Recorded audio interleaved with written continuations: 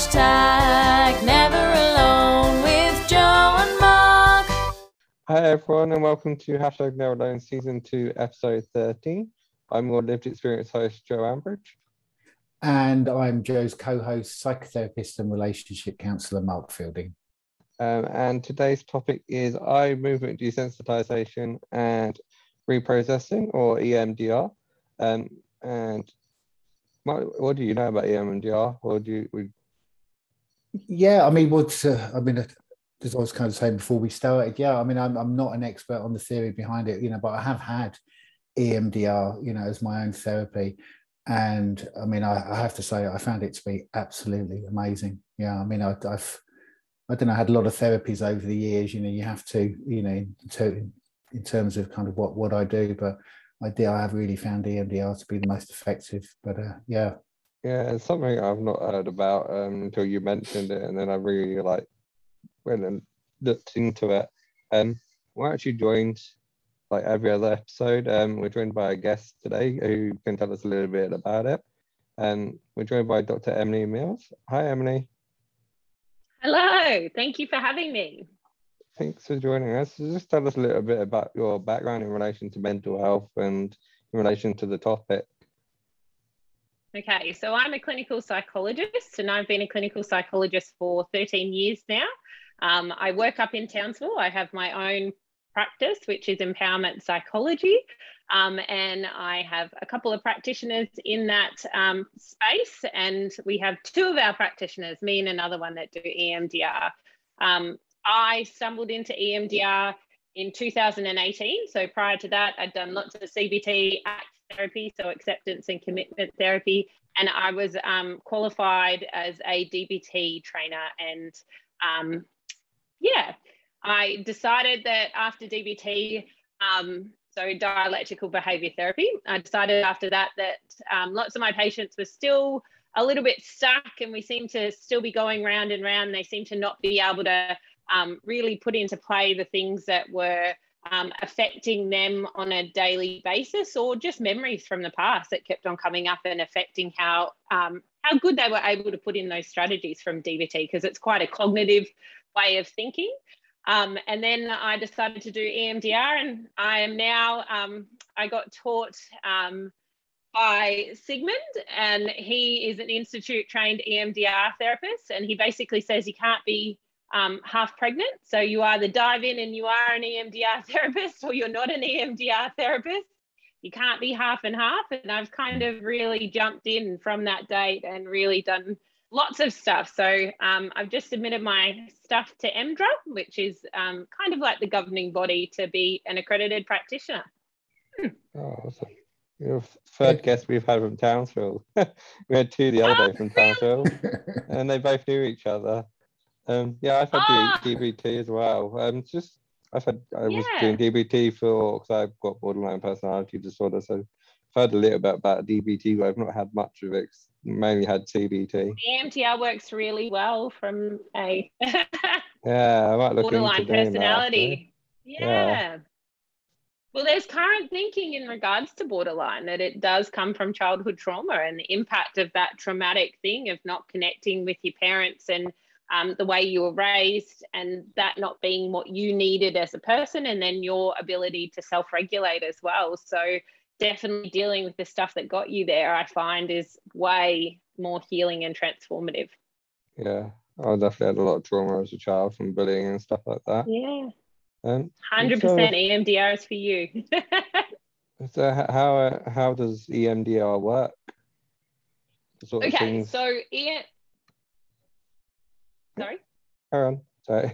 Okay, so EMDR is basically, as the name suggests, eye movement desensitization and reprocessing. We don't always do the eye movements, but most of the time we do eye movements when you're in person. But obviously COVID has influenced us a lot, and we've been doing a lot of physical touching. So you can do bilateral stimulation. So what we want to do is recreate REM sleep.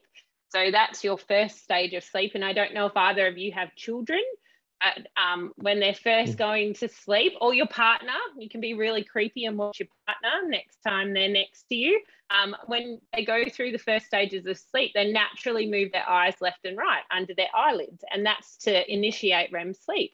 And this is normally where we unlock our memories during the night and we start processing what's happened during the day. Now, when you have really traumatic events happen, such as bullying at school, sometimes you don't always get the best ability to be able to process those at the time. And so that memory gets stored with all the sensory stuff. So normally your what you see, what you feel, a negative cognition, such as I'm not good enough, I'm unworthy, I'm weak, I'm unlovable. Any of those sort of negative cognitions get stored. And then we also have what happens in your body. So what physically do you feel when you think of those memories that you have? And so they're all wrapped up in a trauma basically bubble, and that sits with us until we deal with it and we actually go back and have a look at it. So when you store trauma, you store it at the age with all the thoughts, feelings, your IQ level at that time, so your ability to process. So if you were 7, then you kind of store the memory as a 7-year-old kid. And that memory gets stored in your hippocampus, and your hippocampus is where we store emotional memories. And so EMDR kind of goes into the hippocampus while you're awake, and we do the bilateral stimulation to help unlock the memory. And then we bring it up into working memory, which is the frontal part of our lobe, and we start working through it. Now, the reason that EMDR is so powerful is kind of you're dealing with a really traumatic thing, but you're also in the room with me at the same time. So you've got this thing called dual awareness. So what that means is that you're in the trauma, but you're also here and safe with me. And that kind of allows you to give that memory all the processing and the understanding. So as a 7-year-old kid, you're normally self-referencing. So you're normally like, okay, this is about me. There's something wrong with me. And you don't have the same skills as an adult to be, you know, that kid was not a very nice kid and I probably won't hang out with him again. As a 7-year-old kid, you're like, there's something wrong with me. So how can I make them like me? So we go back to those memories, unlock them, and kind of give them the adaptive functioning that you have now. So we say, okay, well, I can see now that I was a pretty good kid and I was pretty cool and, you know, I was a bit quirky or a bit different, and I can look back at that now and provide myself with some healing to say it wasn't me. Yeah. So some of these, sorry, Joe, go ahead. I use some similar techniques for, sorry, I did a self-esteem workshop a few years ago. Yeah. And the amount of stuff, like the stuff we spoke about, and some of the things that I identified, the stuff that was affecting me and affecting my self-esteem, because I was quite a bad habit of not valuing myself very highly. Like, and for example, maybe like being broke, being dumped by someone, being in a relationship, and then the relationship ending, and then I'd blame myself instantly. Think, oh, what have I done wrong? Why did I do that? And other things like accepting, like maybe what people would pass off as banter, was like as friends that could be otherwise seen as bullying or not very nice, and just accepting that as banter, just to have friends. Yeah. And I guess just as you say, so these kind of experiences, for what you say, they kind of get dissociated and they just sit there, but they're affecting like the person. Trigger points. Yeah. 100%. So for me, my trigger point is dupe. If I smell that, I'm like, oh, yuck, because I had lots of bad boyfriends in like high school that wore dupe. So now when I smell that, I'm like, oh, I don't know why I don't like it, but I just don't like that smell. And I don't like it when men wear that smell. So doing EMDR with myself, and I think that any practitioner should be able to do their own therapy with the therapy that they're learning. So as part of our EMDR training in the basic level, we do a memory or two together. And then basically when I've done masterclass, we really spend 5 days just going through your own stuff in your own closet and working through that as much as possible. And so in that, I was like, oh, now I get why I don't like dupe. And you understand those sorts of things. But you've got to remember, like from Harvard Medical did an amazing study where they measured like the body and the brain and the connection. So what they did is they did a card stack test. So they measured people's body reactions by cortisol levels in their mouth, skin conductance, how much they were sweating, and their heart rate. And so the card flips, there were 3 piles. If you flip 2 red ones and got a black one, then you were that was the winning hand. And so there was one stack that was the better stack out of all of them. So after 10 flips, your body knew which stack was a good stack as measured by lower cortisol, lower heart rate, not sweating as much. Your brain didn't catch up to 50 flips. So you've got to think that from that perspective, you are always unconsciously storing these things that happen in your life. And if you don't go back and ever deal with them, then they're constant triggers for how things are. Yeah. It's such a fascinating therapy. I mean, you know, over the years, I've had loads and loads of different modality therapies, and, you know, and they've all been helpful. You know, I mean, they've all helped me in different ways, you know, but EMDR was just when I had EMDR, it was just the most incredible experience I've ever had therapeutically.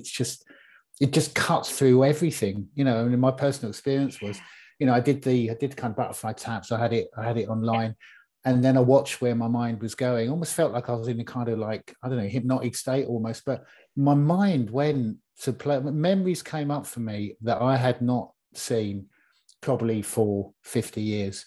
And then my mind would dart about. Is that normal? It would dart about current. Yes. I mean, all through my life, my mind would dart about. I felt safe. I feel comfortable. I watched it, and, you know, and the traumatic memory I brought, you know, after a while, it was very, very triggering initially, and then after, you know, I worked with this therapist for quite a while. The triggering was nothing. You know, this was a memory I struggled to think about, and then, you know, I can just talk about it, think about it now, you know, without any triggering, any anxiety at all. I mean, it really, really works, and it's quick as well. You know, it can be quite quick on it, which I think is also good. So how I kind of describe it to my clients is it's like a dark tunnel, right? So bad stuff has to get off and good stuff gets on. And then we get to the light at the end of the tunnel, which is where you've let everything go. And so from that perspective with you're going down the tunnels of the different memories, because a memory has lots of associations. It's like a spider web. So this part connects to that part, connects to this part. So if it was the unlovable thing, you would have potentially like lots of stops along the way if we're talking about the train. And we've got to be able to go back and see that these events impacted who I am. And by sitting with it for such a long time allows all of these memory channels to come up and these associations to come up at that time. And by the end of it, you get to the point where you're like, it just doesn't affect me anymore. I don't feel the same way I did about it. I feel different. Yeah. And then also, and then we install the positive. Yeah. Yeah. So at the end, you kind of install the positive. Yeah. Of what you would like to think about. Yeah. Could you just tell us a little bit more about that, Emily? The installing the positive. Yeah. So what is that? So you get to the end of the processing and you say, okay, this memory doesn't affect me anymore. And then what we want to do is we really want to change your memory processing for that. So every time that you bring up the memory, we want a different positive cognition for that. And so that could be, I am lovable, if you're using the example before. And so you get to the end and you're like, I am lovable. So every time you think back to a memory that was really triggering or terrible or anything like that, the initial thought that pops up is, I am lovable. And that is a new neural pathway that we've done. And we've created that in a session, which is amazing. Yeah. Yeah, I mean, it is absolutely, you know, I keep saying it, but it's, you know, I mean, I've been in the field for years, and really, you know, after I had it, I thought, I've just got to train in this, really, you know. Well, I'm going to train in it, yeah, because I mean, how do you blend it with your other modalities? Because you do quite a lot. You do ACT and you do, you know, CBT and other things. How do you tend to blend it? Well, before I even start EMDR, we've got to make sure that anyone is prepared for the impact of like bringing up terrible memories. So normally when you bring up terrible memories, sometimes even when you've processed it, you can go to sleep and you can have the effect of, oh, I remember this now. And, you know, we were focusing over on this memory to the left, but now to the right, I can see that, oh, this is coming up and it's coming up during my sleep. So you want people to be able to manage those feelings when they do come up in between sessions. Not always does that happen, and not always do people have any kind of reactions, but we need them to be skilled up to be able to do those sorts of things. So before any EMDR, I'm making sure that I am working with them to have distress tolerance skills from DBT, to be able to do mindfulness from ACT, to be able to do thought challenging from CBT. And once they've skilled that, then we start the process. And normally I'll ask them, as the Institute protocol is to ask them the 20 worst moments in their life, and then list the 10 best moments in your life, because it hasn't always been bad and there are good things that can happen. People find, which is really interesting, is that listing the 10 best is the worst for them, because sometimes people can't get to 10. But this is what I always try and prep them for, is once you have a positive memory, like say you got married and then at the end of the day you were husband and wife, and that was the end of the memory. But when you have bad memories like bullying and there's no end of it to it, there's no conclusion, there's no change, then that stuff sticks with you more than the good stuff. So people can sometimes find it's really difficult to write the good list. Yeah, so you're bringing in positive associations, and I mean that's an understatement of what you just said. But you're bringing in positive associations to some of the material that was very, very negative and triggering, and mostly trauma-based. And just reminding people that there are good things in life, and that, you know, there are good people, and normally an attachment figure as well. Like, you know, my mum and dad were not very good, but I had a grandma and she loved me, and I loved going to grandma's house. And that's a really positive to be able to support them in doing those sorts of things. Yeah. Yeah, I definitely agree with all this memory association thing. Like, I definitely feel like I've got a lot of undealt trauma. Like, I had a breakdown 3 years ago now. And the process, while I was at it, when I first moved to Australia, and my parents flew out to come and get me and fly me home because I couldn't fly home by myself. And the original plan was I was supposed to move out the house I was living in and gradually work towards going home. But it kept getting delayed and delayed. So whenever I go to those places now where I was going through the traumatic experience and having all the stress of being high anxiety, whenever I go there now, my brain automatically flips back to where I was then, and I'm always a bit aware of where I am and aware of how I'm feeling. This is disassociation, isn't it? The best thing is sometimes that space between, and needing to create that space between a memory because it feels too overwhelming. So you start trying to block it out because you don't want to remember it. It's like stuff that happens as a child. You can't have your mum yelling and screaming at you and making you feel bad and then having to live life during the day. So you kind of block that out. And I think that that's the thing about EMDR, is that sometimes things come up that are huge that you're like, whoa, I didn't even think that that would affect me. But it's because you dissociated a lot during childhood or even in adulthood to create space between the memories so it didn't affect you in everyday life. So it's not until you go back and you go, okay, I want to deal with the house stuff and I want to deal with the things that are affecting me, that stuff really starts to come up. Yeah. And again, just again, sharing my experience, in one session, I have to be careful what I self-disclose, but, in one session, I had a massive abreaction. I mean, goodness me. I mean, when I reflected after the session, I was just absolutely staggered at, so an emotion poured out of me from a really, really early time. What I was looking at was really, really early memories I'd not looked at for years, and then this abreaction came. And then for the week after and subsequently, I just felt so much lighter. I don't know, the change that it facilitates is just incredible. And the speed, I mean, I'm sure this is not always the case because people bring different kind of, people have different presentations, but what I've noticed from my own EMDR therapy is the change it promotes, and the speed of change is just incredible, really. It really is. Once your brain gets it, it gets it. So sometimes your first couple of sessions, they may take 1 or 2 sessions to complete one memory. Yeah. But once your brain is like, I know what we're doing and I'm going to quickly do it, you go through so much quicker. So that 20 list as well. So sometimes you have learnings in that 20 list and you're like, okay, these were the worst experience, but you process the one from early childhood and you look at one from your teens and you're like, oh, I don't actually feel that anymore. I feel like, processing that underneath one kind of made changes all the way up to this memory. So I don't need to process that anymore. So it's amazing. Yeah. And that maybe share another experience I had. I mean, I don't know whether this may or may not sit within your personal philosophy, but I mean, I had this experience having EMDR that I can only be described as like an NDE. It was, I mean, obviously, I wasn't near death, but whether that was, was active imagination, I mean, it kind of felt real, I have to be honest, and without going into it, too much, it just really felt like an NDE, for the whole session. I seemed to be in this space, and that, whether that was active imagination or whether that was real, I guess it depends on personal philosophy. I think for me, I would think that, I choose to believe that was real.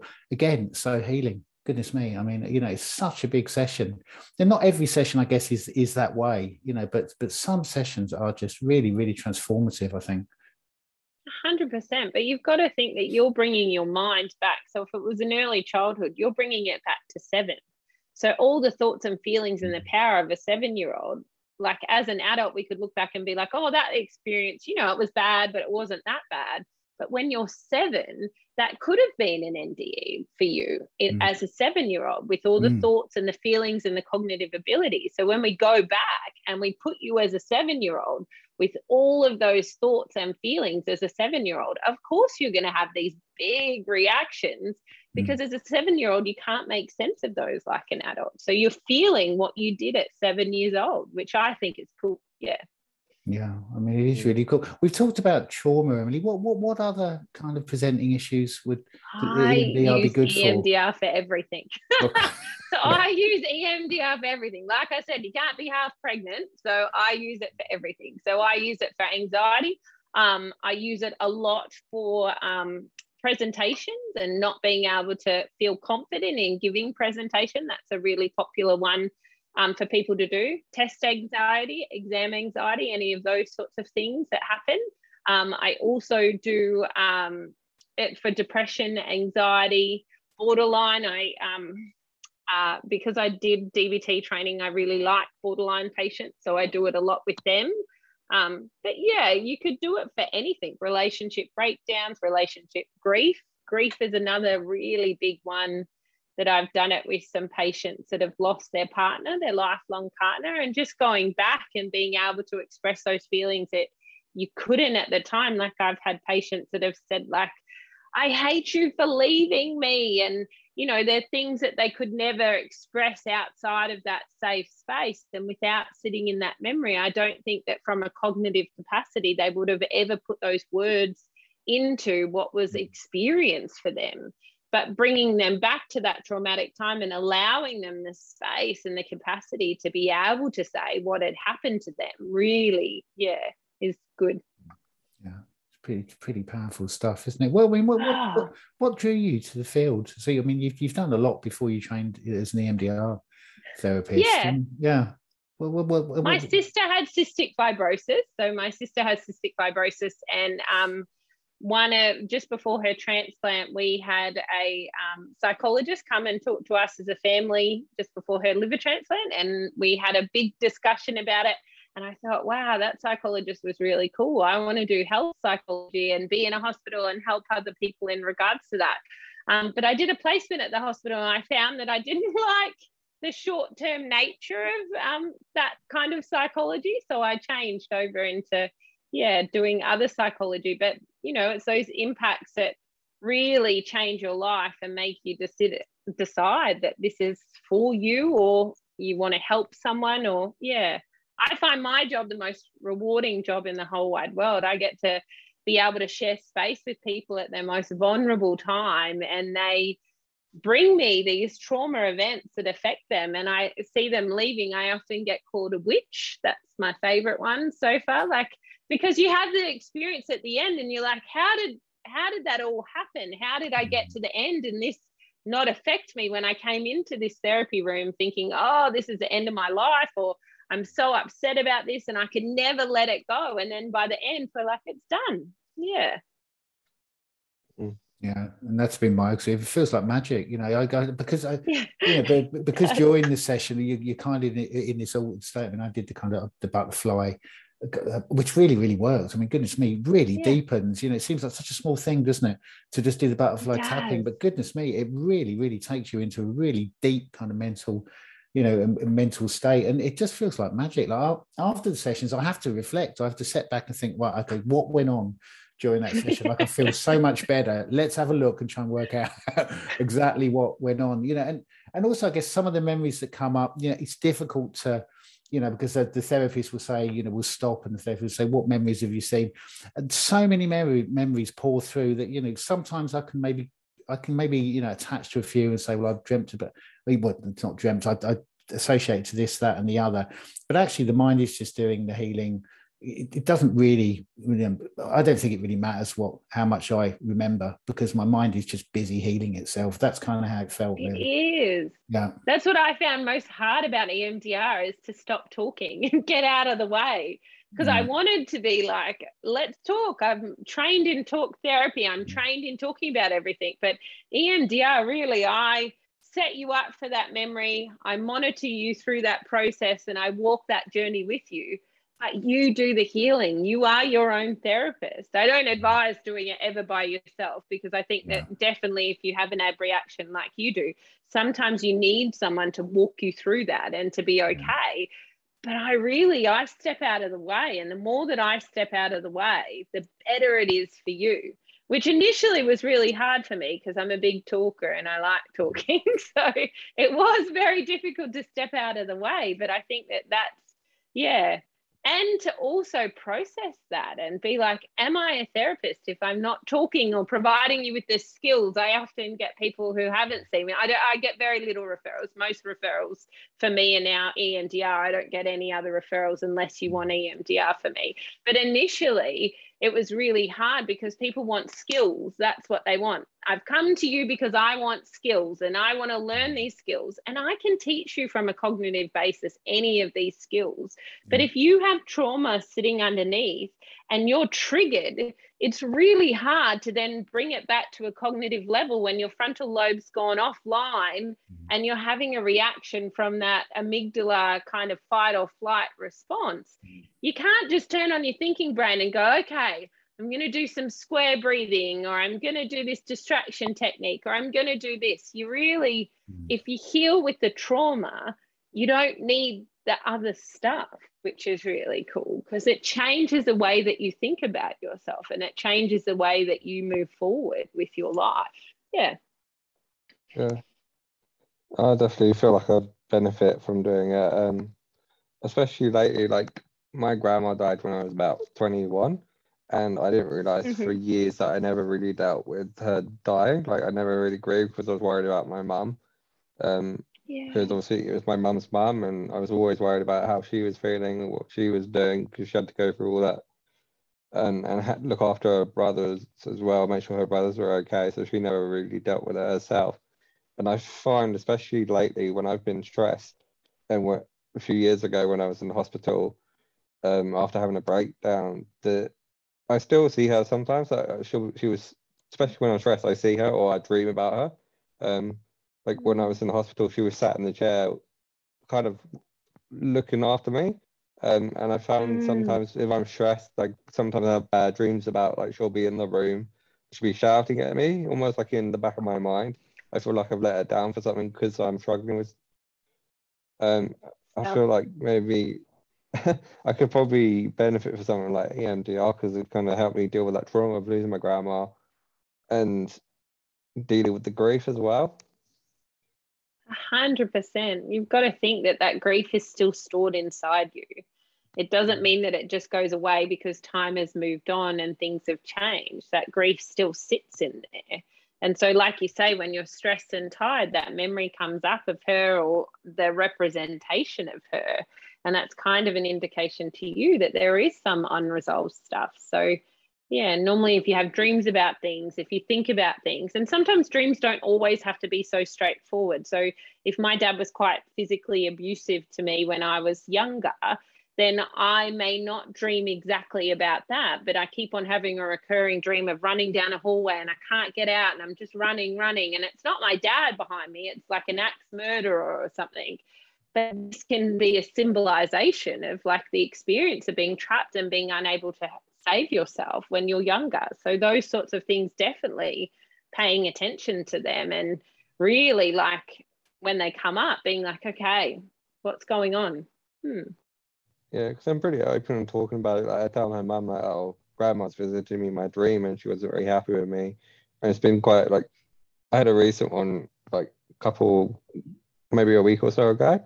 And I was dreaming and I woke up and she was standing in my room, but it wasn't how I normally would see her. She had quite like a demonic face. And it was quite traumatic. I woke up and I just felt really, really depressed and kind of traumatized, and I messaged my mum and was like, she's in my room and I don't want her to be in my room because it's stressing me out. And my mum normally says to me, just tell her that you're okay and to leave you alone. And I do feel like that works sometimes where it's like she'll leave me alone if I say stop, I'm okay, you're scaring me. Because after she died, I've had quite a few dreams and stuff, and one of the ones I remember very vividly, like she had this cat when she was towards like the later years of her passing away. She died of cancer. Towards like the end of her life, she had a cat, and she loved this cat, and the cat was really protective of her. And once she died, no one really wanted the cat because the cat was quite aggressive, mean. Like, yeah, it did attack you for no reason, and no one really wanted it. So the vet ended up taking it home and looking after it, and keeping the cat in the end. And I remember it was really weird. I had this dream that we were in her house and we were just sitting chatting, and obviously she wasn't there. And all of a sudden, like all the lights were flickering and the doors were banging, and it was just like a really like aggressive environment. And then she appeared and she was shouting directly at me, like, "You gave my cat away. Why did you give my cat away?" And I woke up and I was absolutely like bawling my eyes out. And I found out like later that week and stuff, my sister had a very similar dream on the same night. It was really, really eerie, like about the same sort of thing about my grandma being angry about something.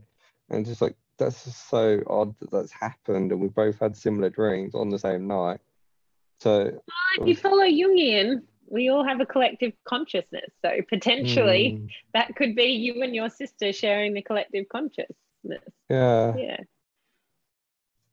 It's fascinating. And both feeling the guilt and shame, like potentially the guilt and shame over giving the cat away, and both of you feel it. And then collectively, which is pretty cool, if you look at Jung's work, he says that collectively we have this consciousness and it all gets put up there together in the same sort of space and atmosphere, and potentially that leads to it. Yeah. I just wanted to maybe ask, just to rewind a little bit, just ask a little bit. So how do you use it? I mean, obviously just only tell us what you're comfortable to tell us, but how do you use it in your own life? Is it something as a practitioner you will, you will maybe just, I don't know, check in and use some EMDR, just as you go forward? I never do EMDR by myself. So I never do that, just in case I have the ab reaction, same as everyone else. So I have an EMDR therapist. So I don't think that you ever stop learning about yourself, and I don't think that you ever stop having experiences where you require EMDR. Sometimes I've had some really intense patients. Sometimes I've had some things happen in life and anxiety has come up, and I'm like, oh, I feel like this is something that I really need to get to the bottom of why this is affecting me so much. Like, why am I feeling really anxious about this? And you do the EMDR and the memories all fall in and you're like, makes so much sense, but you're able to resolve that. So I think that I continue definitely to have EMDR as part of my practice and as part of my life. Yeah, I mean, that's something really wonderful about EMDR. So it's a kind of continual, it's a perpetual growth model, really. As things come up, 100%. you just, yeah. And I think that's the thing. about DBT and CBT and ACT, like you can definitely use them in everyday life, but I don't think it gets to the root cause. And that's what I found with DBT is I could give everyone these skills and they were using these skills, but they were still unwell. And that's the biggest thing is when we don't look what's going on for me anxiously. And I think once you get an EMDR perspective, you get a bit of understanding that there might be something sitting underneath the anxiety, and that's what's forcing it or bringing it up or making it more apparent. And when you get to the bottom, that's where you understand and have great learning. Yeah. I found that similar to my self-esteem workshop that I did. Like, I was always scared to do group therapy because I didn't want to talk about my problems in front of other people. Like, we had all these people that you would stereotypically look at, oh, you look like you've probably got a perfect life, you're good looking, you're charismatic and stuff. But like these people, having these people around me speaking, someone that would probably be like a football player or something, look at them and think, oh, you've probably got a good life. And to have them sit in the same room with you and speak about their struggles with anxiety or their struggles with depression and the fact that they don't value themselves very highly kind of made you think, it kind of made me let my guard down a little bit and helped me open up and then notice things about myself as well. 100%. I think there's something so powerful in shared experience. And I think that being witnessed by other people to say, this is my story and being heard, but then also witnessing other people share their story and be heard is an amazing healing thing because it makes us feel not alone. And we're wired for connection. We're wired to have this relationship with other people. And that's, a very important thing. So, and I think just therapy is amazing. Yeah, and I think I'd want to kind of just associate that to one-to-one therapy as well. And it's something I've said on the show before. You know, for some clients, you know, that have maybe had a life of not being seen, not being heard by people around them. You know, just coming to it and having a talk in therapy, and having someone really, really listen and understand, and really, really, you know, kind of be there for them and allow them to tell their story. Sometimes that's enough. You know, sometimes that is enough. People, it can be really, really powerful. Yeah. Right. 100%. And sometimes people have trauma and they don't always require therapy from that thing. They have a very good lid on it. They've understood it. They've done a little bit of work themselves. And sometimes they don't always need to come to therapy either. So it's just that whole, where you sit and what you're seeking and what it is that you want to change with, I think is the important thing. Did you want to come in, Joe? Yeah, I'm just being aware of the time. One thing we ask all our guests, we've started doing this series, is what your favourite bit of advice is to give people with mental health or in relation to the topic. I think that from an EMDR perspective, never do EMDR by yourself. I think always seek out some help with that. But also trust your intuition a little bit, I think is really good. So, you know, if things are coming up a lot for you and you're thinking, oh my gosh, this is so overwhelming, then maybe it is the time to seek help. And maybe that is the time to really explore things in a deeper way. I think that EMDR is life-changing, and I think that it is an amazing therapy modality. And I think that if you have the opportunity to do that, or you've tried other therapies, I find a lot of people come to me because they've tried CBT or they've tried DBT and they're like, nothing makes me better. It's just the same. Don't give up. Like, that's the biggest thing, is keep on trying until you find the thing that works for you. If you have any kind of distress in your life, I think that that's the most important thing, is that you may not gel with the therapist you had, or you may say that they were useless or that they weren't good or that things didn't work or you didn't feel any different. Don't give up. And maybe EMDR is your thing that is going to create the change. And I think that that's the most important thing, is just to keep on going. Thank you. Yeah, I agree with, like, some therapists work for some people don't. It's not like a one size fits all scenario. I've been through so many different therapies.